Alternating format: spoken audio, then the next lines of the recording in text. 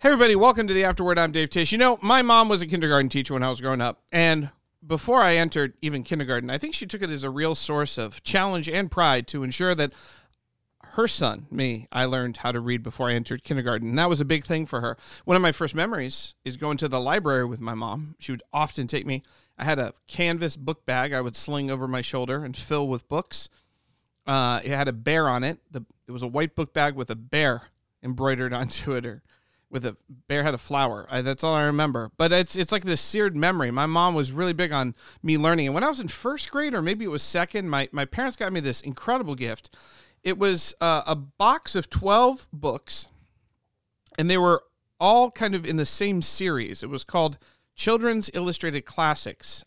There was text on one page and like a picture on the other. Even to this day, I still love books that have text on one page and pictures every other page. That's awesome. And these were classic works of literature, kind of written in a first or second grade reading level. There's Robinson Crusoe and Great Expectations and The Count of Monte Cristo and Treasure Island, and they were amazing. There was also, I even remember there was a Edgar Allan Poe one, Tales of Terror. So I'm like, not exactly sure that's appropriate to show first graders Edgar Allan Poe. I mean, that seems kind of scary. But anyway, my favorite book, though, out of all of them, and they were all amazing. I mean, I think that's probably where I had my love of reading and literature, that fire that burns in me first stoked. But my favorite book out of all of them was, and they were all amazing, but my favorite one, the one that captured my attention and my imagination most as a young first or second grader, was a collection of old English myths and legends called The Tales of Robin Hood and his Band of Merry Men. And it was a compilation of these stories and legends that go all the way back to the 1300s. They're written down in the 1500s. They're written down in the 1700s. They go all the way back. And what captured me most about these stories was not just the characters, Robin Hood and Little John and Friar Tuck. It wasn't just the action, which, where Robin Hood would split an arrow in a target contest. He would, be such an amazing archer that he would split an arrow that hit the bullseye, or he would shoot a rope from 500 yards. Those are incredible stories of action and adventure. But what hit me the most, and what I still remember, was the setting. If you're familiar, maybe you're not, the setting of Robin Hood is around the 1100s in England, and King Richard, the rightful king, King Richard, good King Richard, he's sometimes called, or King Richard the Lionhearted, he's gone. He's out of the country, ostensibly to lead a group of people to fight in the Crusades. And so he's gone, he's far away, and no one knows when he's going to come back. And in the absence of good King Richard the Lionhearted, there's a power vacuum. And his younger brother, Prince John, who is sometimes portrayed as stupid and incompetent and other times as evil, sometimes as both, he takes over the throne. And this is very much a Mufasa Scar kind of Pride Rock thing, where the kingdom just crumbles into disarray because the leadership is so corrupt. And so Prince John brings about this destruction and this evil, and he's got his henchmen, like the sheriff of Nottingham, and they go around the countryside, and they go to the poor people, the poor villagers and the peasants, and they take from them extra taxes, not for public goods like universal health care or roads or something, but so they can just enrich their own lives. They can fatten up their own coffers. And so in the middle of this Robin Hood, that's the setting. The setting is that Robin Hood comes into this scenario, and he actually says this is not the way that good King Richard the Lionhearted. Robin Hood is actually loyal to good King Richard. Some of the legends say he actually fought alongside him. And so Robin Hood is loyal to this king who was far away, but who is coming back. The point is that Robin Hood has a different set of values than Sheriff of Nottingham, a different set of values than Prince John, a different set of values because he serves a different king who has a different set of values, a different reign. And even as I think about that, I get really inspired because that's kind of a bit of the precursor to the story of Christianity. Jesus is in some ways like that Robin Hood. He represents a king and a kingdom with very different values than the current world that we find ourselves in. And he's not about power. Jesus is not about comfort. Just like Robin Hood lived out in the forest, he didn't live in a palace. He lived in the forest with his men. There's something revolutionary about what Jesus is doing. There's something revolutionary about his teaching. And in the Beatitudes, that's what I think about. I think about the revolutionary nature of the Beatitudes and how they reveal that Jesus is talking about a king and a kingdom that has a value system that's very different than the one we're in.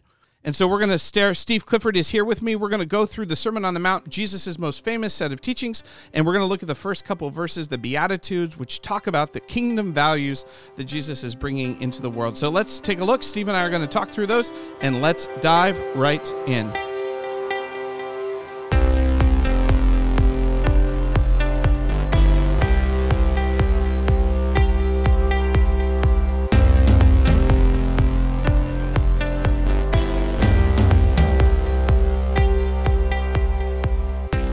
All right, so you've been without Dana now for how many days? Like weeks? Oh, she got back last night, though, but it was 7 days. Okay, so I was about ready to do an intervention because you without Dana for 7 days. I was like, hey, Steve, you want to come over and watch the game? You got food? Steve, I can cook for you. Yeah, I eat poorly.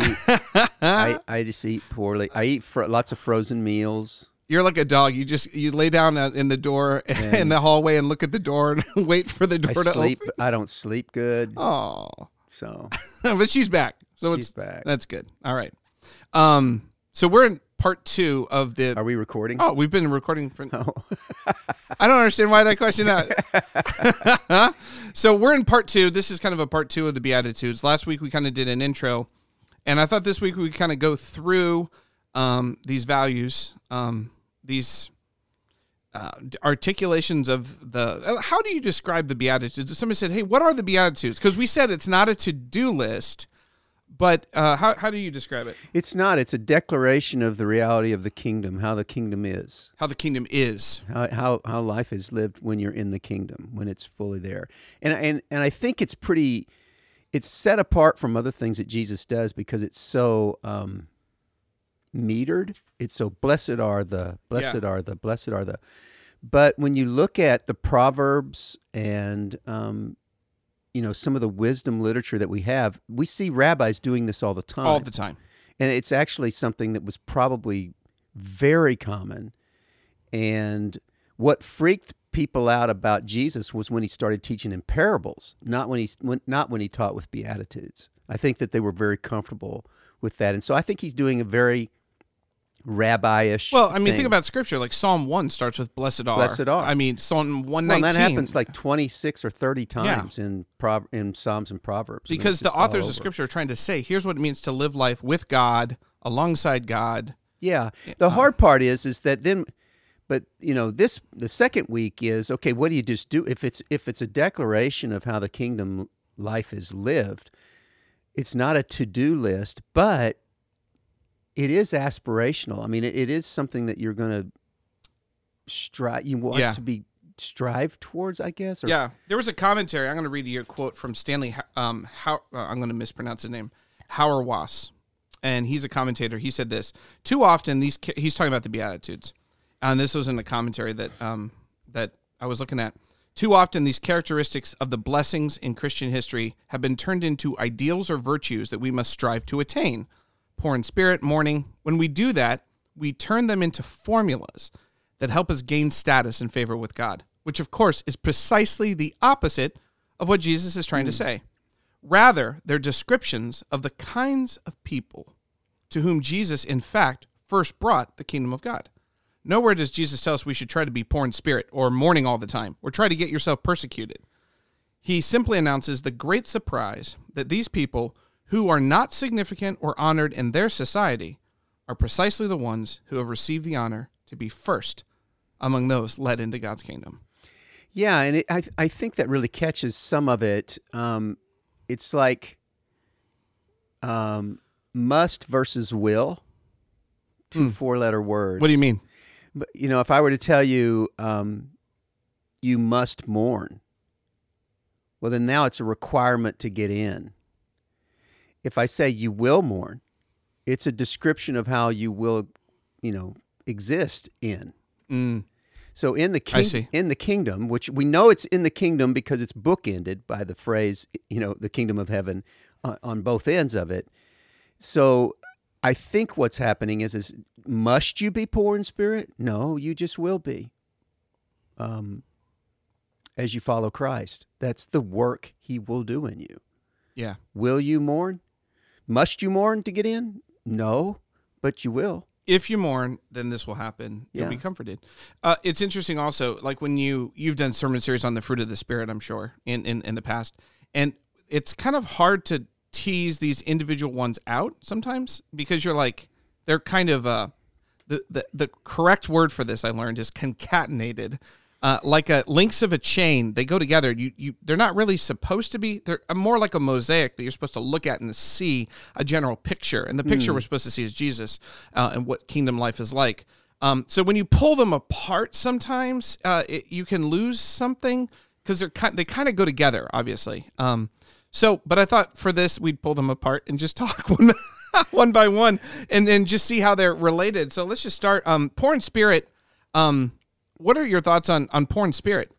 As you explain to yourself in your own heart, what does it mean to be poor in spirit? Matthew uses poor in spirit. Luke simply says poor. So I think that's interesting. There's some sort of, is it physical poverty? Is it spiritual poverty? What does spiritual poverty even look like? How do you think about that?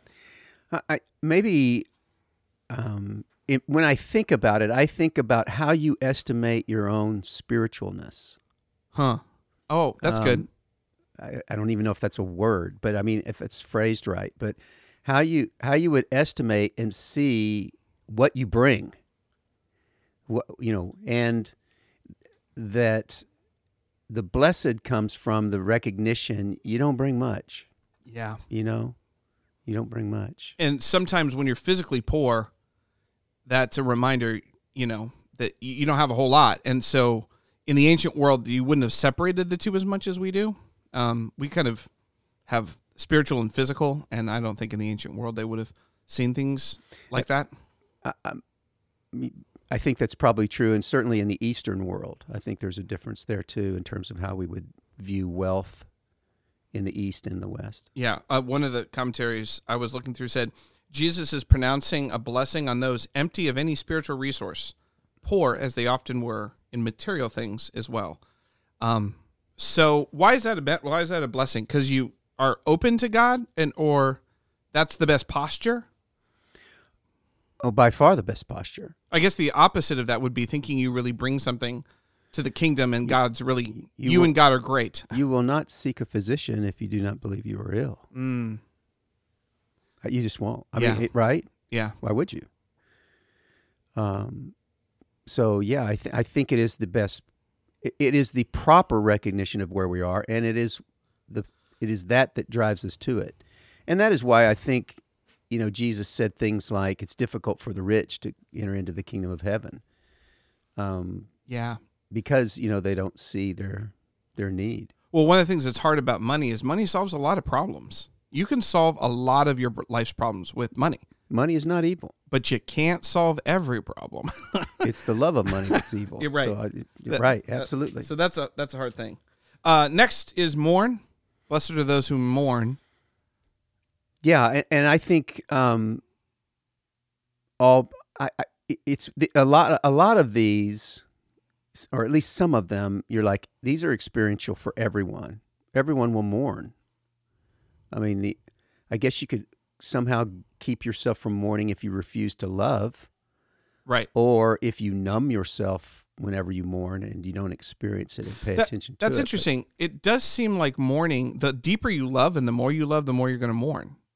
Because things are going to happen to your loved ones. But the deeper you love and the more you love, the more you're going to experience joy. So, I mean, more life that is really life. So, you have to kind of make this decision. There's a risk. There's a gigantic risk in putting your heart out to someone, or anything really. I mean, even animals, right? Not that they will necessarily leave you and disappoint you, but eventually they'll die and leave you in that way. So I mean, you risk mourning, but the upside to it is you can't love without risk. So, is it worth it? Yeah, it was interesting. As I was trying to get into mourn, and then the next one's meek, and then hunger and thirst for righteousness, for me, it was really helpful to understand those three using righteousness as the inroad, because like righteousness, like historically, this is where the word righteous doesn't serve us super well. It's a weird word, you know. It's a theological. I think of Keanu Reeves and Bill and Ted. Righteous dude, you know. And when I think righteous, I think it's some sort of like private piety. Like it means that God looks at me and is like, oh, that's a good person, right? And biblically, righteousness is not just about this vertical relationship with God, but it's a lot to do with our social relationships. You do what's right. In the eyes of God, and we have some language for this. For example, you'll hear people say, he did right by her, you know, in that relationship, or he did him wrong, like in a business deal. You'll see kind of hints of this, that they treated them right, the way that it should be, that right relationship. Righteousness is about the having the ethical character of God and applying that in the social realm. So it's a very social world.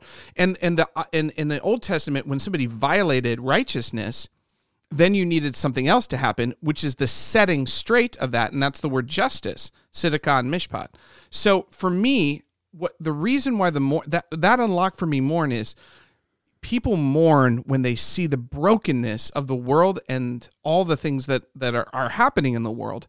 And if you see the brokenness of righteousness, of tzedakah, of the brokenness of the world, you see people treating each other poorly and behaving awfully and all the suffering of sin that breaks your heart. So for me, it's not like you just mourn because, you know, McDonald's ran out of fries, and you know what I mean? It's not something, it's deep mourning because you see the brokenness of the world. If you see that well and you mourn, and let's be honest, you just look at the news and there's a lot to mourn about.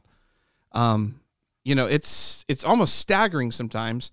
Or even in your personal life, people do that. So for me, mourn and righteousness, actually, they helped me unlock it. Because they felt tied to me, you know? Yeah, that makes sense. So, and then it also kind of ties to meek. How do you think about meek? Because even what word do you use? Because when's the last time you used the word meek? I haven't used that in ever. Have you ever called somebody, oh man, you're so meek? I really see that meekness in you. That's a weird word, right? We don't use it. So what words do you use for meek? Well, it's interesting. Only one time does Jesus in the Gospels describe himself. And he says, I'm gentle and humble in heart, which that humble in heart is the meekness, is close to the same word. But when you misunderstand meekness, when the word originally has negative implications for me. I think me of too. Wet bread. Ew. I know, right? And if you've ever washed dishes in the sink with lots of food on them and stuff, and the bread gets wet, the texture of it is just like so nasty, right? It's just there's nothing to it. It's just yuck, and that's what originally I think of meekness, is that I think of wet bread. But when you study the word, you realize it's actually strength, submitted strength, or strength under control. And through that studying, what I've started to replace is I now think of a stallion, a strong horse that has submitted its strength to the direction of the trainer. And I think bit and bridle. Yeah. Yeah. That and then of course the horse becomes so much more useful and so much more healthy. Taken care of. It submits by submitting himself in his strength under the proper care of a good horseman. Yeah. He's fed. Now he doesn't have to worry about finding food or water or all of those kinds of things. But the cost is he submits. He subjugates his power. Yeah. To the person with the reins in their hands, and that's what I think about when I think about meekness. Is that I don't think Jesus. I don't think when people saw Jesus, they thought of wet bread. No. He was quite confrontational and strong-minded, but that strength was submitted to a plan of the Father that made him very unique. There is a side of meekness that, when I think about it, though, even in light of what we just talked about with hunger and thirst for righteousness, I think there are a lot of people who see the brokenness of the world and the unrighteousness that exists like at a national, global scale, right? And they feel powerless. Like, I can't do anything about this. And that feeling of powerlessness is I don't think that's pretty strong. meekness. Ah, See, I think meekness is strength that's submitted, not weakness that is frustrated. that's a good articulation. Yeah. So humble is humble of heart. That's a way you think about it. Yeah, and again, humble of heart is a proper. It's looking at yourself in a proper way. I see. Yeah. It's not thinking too highly or too lowly of yourself. It's actually a correct estimate of what you. So bring. in That's general, humility. you want to think of yourself as a stallion. That's what I heard you say. No, but I stallion would be less than honest if I didn't say I believe that God has created in me strengths and personality traits and gifts that give me strength when submitted to His plans are empowered in quite an incredible way. I also think meekness has this idea of saying, I won't fight for something that's not my place to defend. And when you submit yourself to the care of the master, then that means, you can trust him and all those kinds of things too. And I'm not like this naturally. My natural inclination is to defend myself and to speak, to meet opposition with opposition. To fight, yeah, totally. It's fight, flight, or freeze, right? There's only three. I know it's an oversimplification, but it's in some ways it's helpful to know that everybody you meet is either a fight, flight, or freeze. Yeah. It reminds me of our neighbor down the street, Jack and Rebecca. They have a dog. It's a very big German Shepherd named Loki. She is Swedish, and so she loves German Shepherds. I don't know why, but she wanted to have a German Shepherd, and they have a new baby, and so they want the dog. And this dog is just big, and they're constantly training him. And this dog Loki, he is very much trained, and they go through a lot of training, partially because they know if he's not trained well, he can do like a world of damage. Right. I mean, literally, he could kill another dog. He could really hurt another human. So they've been training him for like a year and a half now, and he'll be walking, and early on he would like whine and strain on the leash, and now they just say a word or two, and he only does what his master says.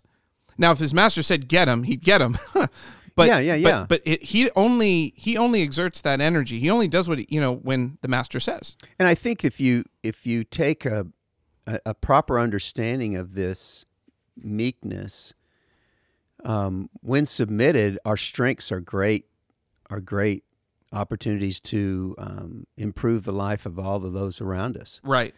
But man, we can do just like Loki, just like Loki, we can do great damage, when we try to take it into our own hands. Right. And that's true in a heartbreaking way. Sure. What a horrible June it's already been, with shootings all over the country and different things. There's an upside and a downside to the strengths.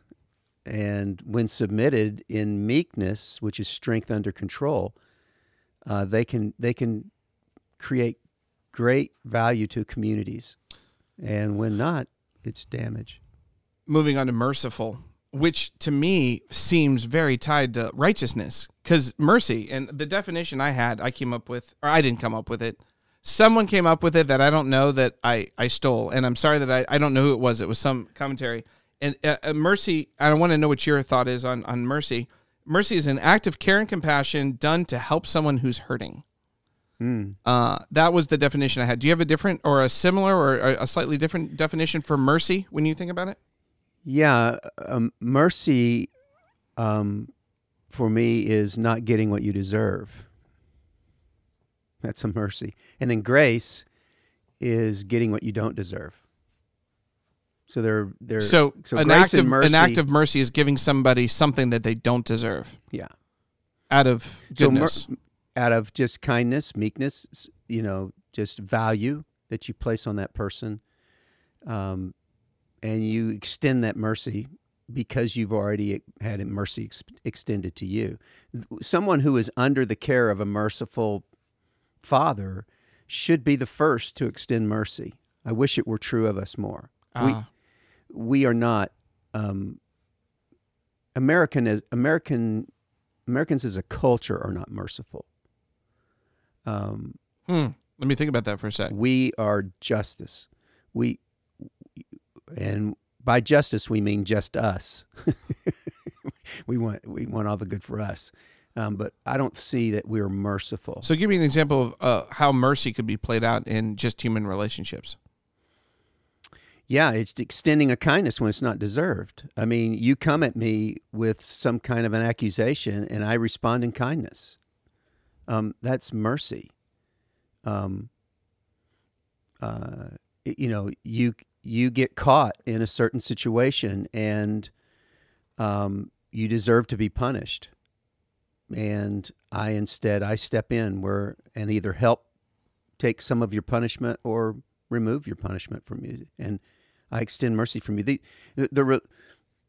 These kinds of skills are actually going on all the time, because we're so broken that we don't even really recognize it. And we say things like, even in this time together, there's a chance that I've said something that you thought, I don't really agree with that. It's not that big a deal. So I'll just let it go. And that's not a weakness. That's a kindness, right? And you're extending that kindness because it's not.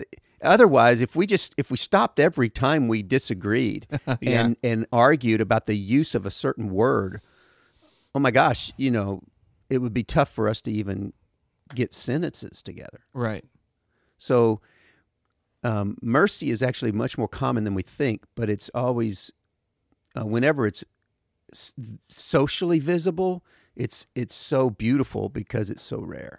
But it's actually going on all the time. Yeah, I'm thinking, what's the opposite of mercy? I have a word in my head. I wonder what's the opposite of mercy in your mind when you think about the opposite negative virtue.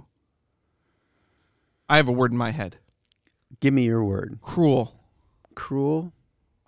Yeah, if mercy is not getting what you deserve, then cruel's pretty close. Cruel is... Well, or it's almost justice. I mean, in some ways, it's justice. I mean, you get what you deserve. It's karma.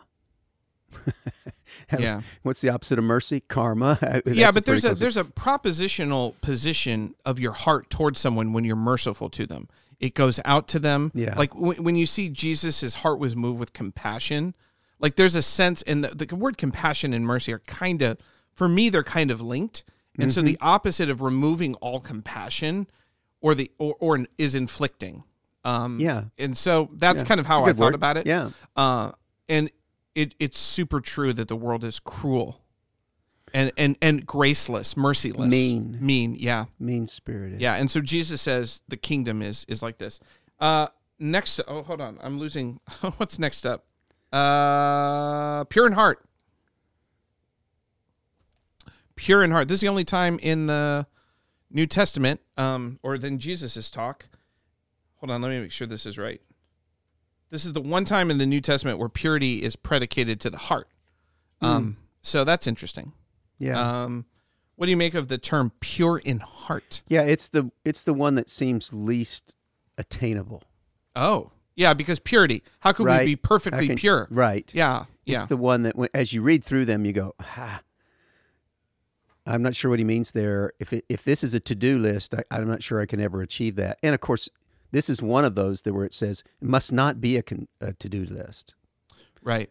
Well, it's interesting. Matthew's so Jewish, right? And purity is tied to being cleansed of impurity. And that, of course, goes to the Day of Atonement. In the Day of Atonement, the people could meet with God, and he would literally, with the blood of, there's 2 goats. Yeah. One goat is for the cleansing. And that cleansing means that you're now, all the impurities are gone. You're cleansed with the blood of this goat. And then the other one is you're forgiven.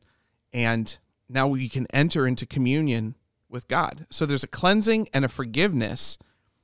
Matthew had to have that in mind. Yeah, and it was much more attainable then. When Jesus flips the chart when we start into the rest of chapter 5, and he's going to say, you know what, you guys have misinterpreted the law. Oh yeah, the rest of the speech, the rest of the sermon. You've heard it said, but I say. Yeah.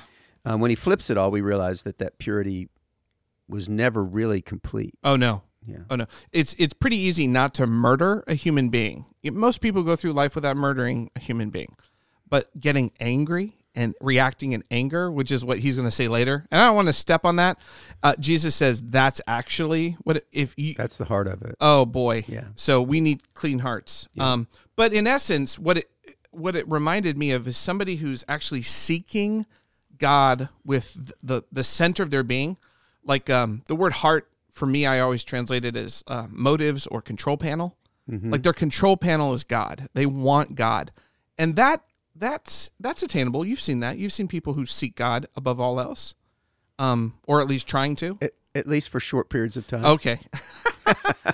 Yeah, but the spirit does. Well, I mean, here's the deal: is that the requirement is not that we have perfect, pure hearts all the time. That was the necessity for such a complete work by Christ. Right. Yeah. But blessed are the pure in heart, those who seek after God, because they'll see God. That's the promise. That's incredible. That's incredible. Next up, I'm pretty sure it's peacemakers. Yep. We can camp here for a bit. You, as you were looking through this list, you were telling me that you think this is actually one of the aspects of the kingdom that's most needed in our society. Yeah, well, I just kind of sat back and said, how would I describe the air I breathe socially? Yes. Right? And I would say that a lot of people are hurting. Those who mourn will be comforted. And a lot of people are fighting. And I don't mean literally swinging. I just mean in opposition. A spirit of contention? With anger. With anger. How do you see this leaking out? Like, what are people angry at? Well, I mean, I see it leaking out in the obvious ways of shootings. Oh. Yeah. I see. Do you know how deeply angry you must be to stand in a classroom of young children and take their lives and repeatedly? You know how deeply angry you must be to stand on street corners and shout hate or towards people drive who drive 3.5 hours to Buffalo to a poor black neighborhood to kill black people that are different than you, and you hate them, and you that's radicalized hate. It's and it's interesting because it's not peacekeepers, it's peacemakers, which assumes there's a lack of peace, and you go into a situation of contention and bring peace to bear. And that's hard because that means that both sides are going to be angry at you. Because nobody's going to be, because you're not on either side. You're trying to bring two sides together. Initially, yes, that's always the risk that you run. But I can remember one time when I went to Africa, and we flew into Johannesburg, South Africa, and then went into a different country. What was it? Swaziland? I think so. And when we were in Swaziland, the people were so kind. They were so slow to become angry. And what was interesting is when we went back into Johannesburg, which is very Western, South Africa is very Western, it immediately felt like home again. And what felt familiar was the anger in the air. The anger in the air, the volume of the voices, the tone of the voices was immediately so angry. And I realized that's my world. That's what I live in. And when I would talk to people from other countries, they would talk about, I'm afraid to come to America. I'm afraid to come there because y'all are so violent. And initially I was resistant to that idea. But then I realized that, especially when I was in South Africa, that's not true. We are angry with each other, and it's the air we breathe. We're so used to it that when even the smallest acts of kindness happen, they take our breath. Yeah. We are.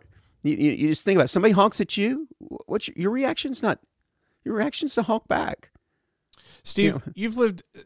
Do you feel like it's getting worse? Have you seen this hostility, the contentiousness, the outrage? Have you seen it getting worse in your life span? I'm always careful with that. I'm the kind of personality that whatever I'm doing at the time always is the most of whatever. Right. You're fully present now. Like the Warriors game 2 that's the best game I've ever seen.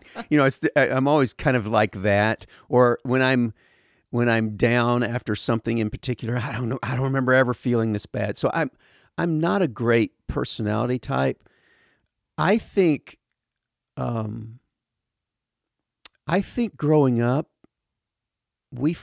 I remember lots of fights, lots of tension between race, between different lifestyles. Sure. I remember fightings in the playgrounds and fightings in high school. They were a pretty regular part of my experience, but never did anyone go get a gun. And we had guns back then, but no one ever went to get a gun.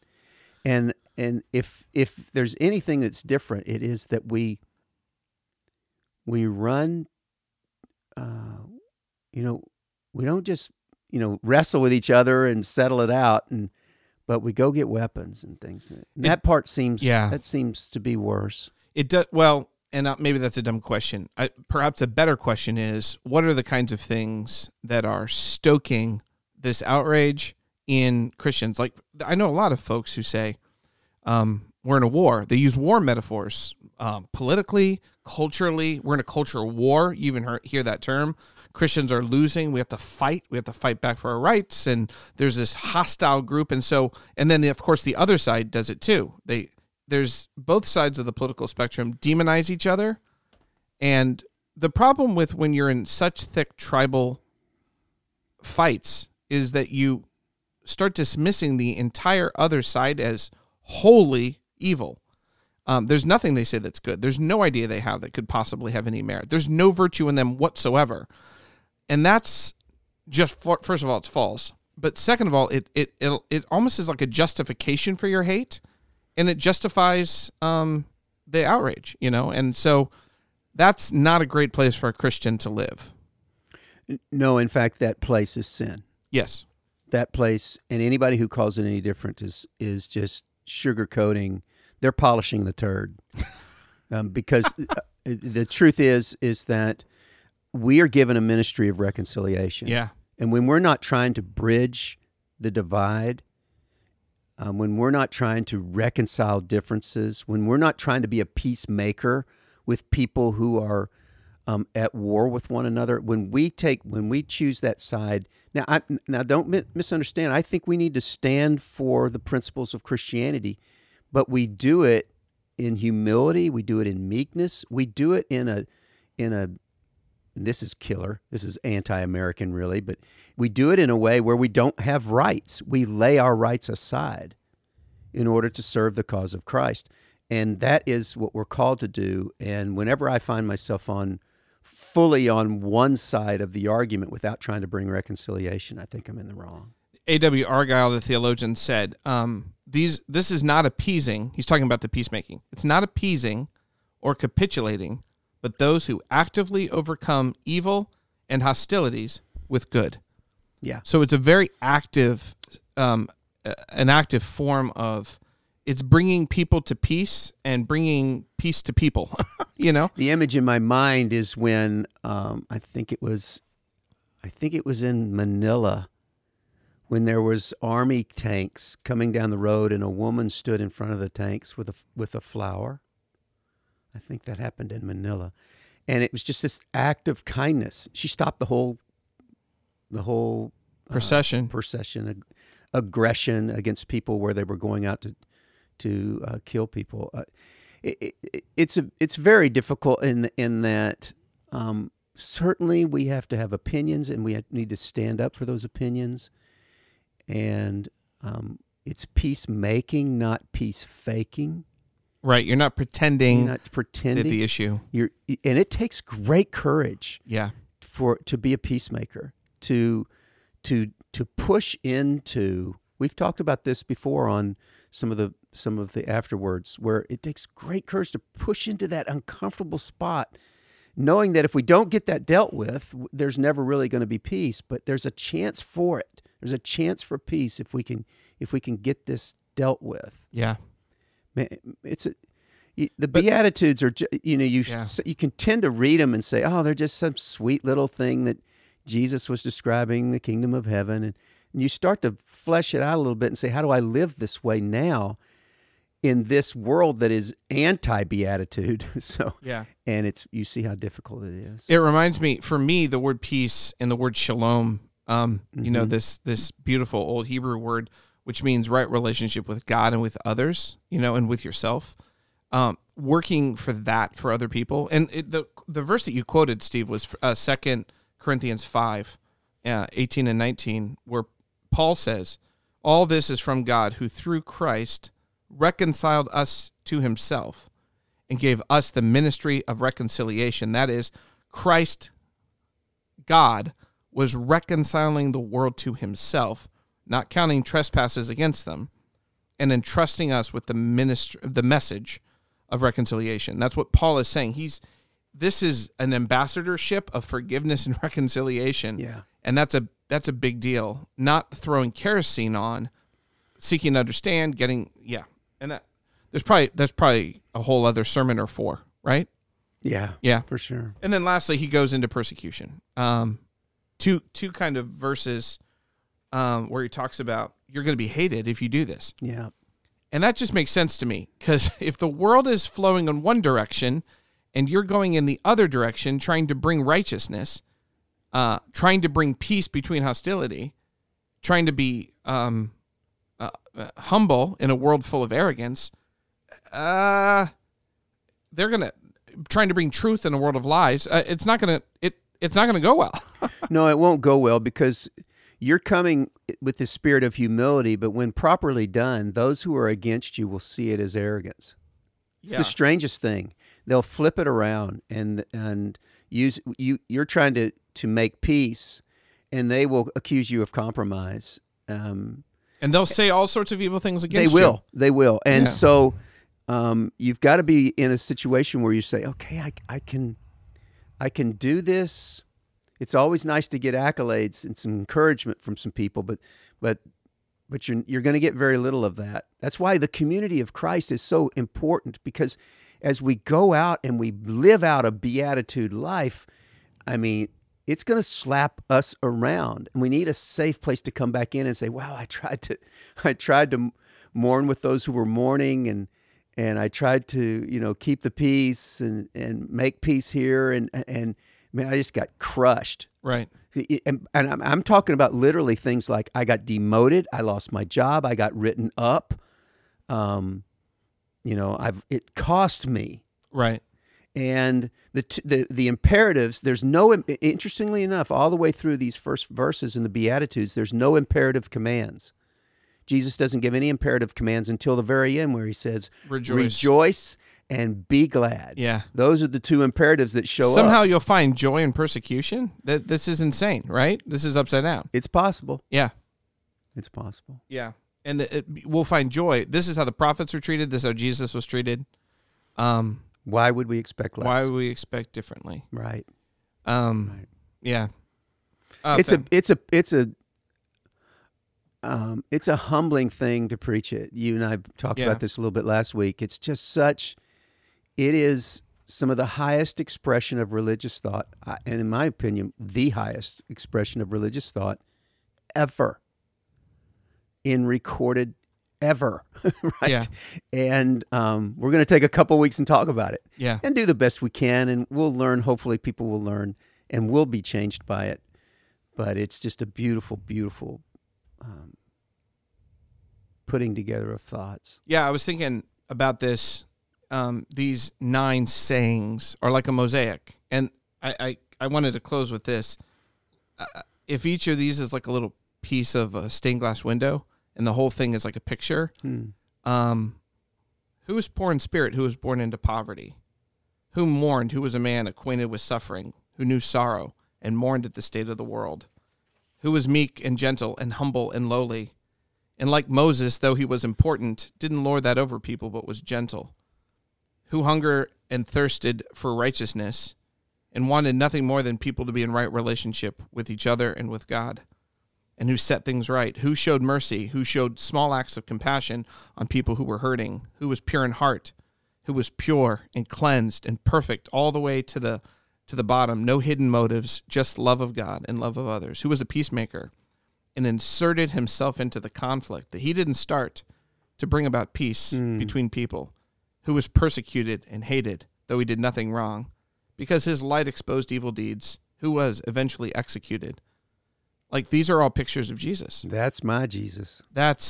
How could you not run after this man? Yeah, and remember, this teaching's fairly early on, but once crucified and then resurrected, it was like, oh, he was writing autobiographical stuff. Oh, he's explaining how he will be. And it must have just been Matthew must have gone crazy recognizing the similarities and how Jesus, all of those things were pointing to him. Yeah.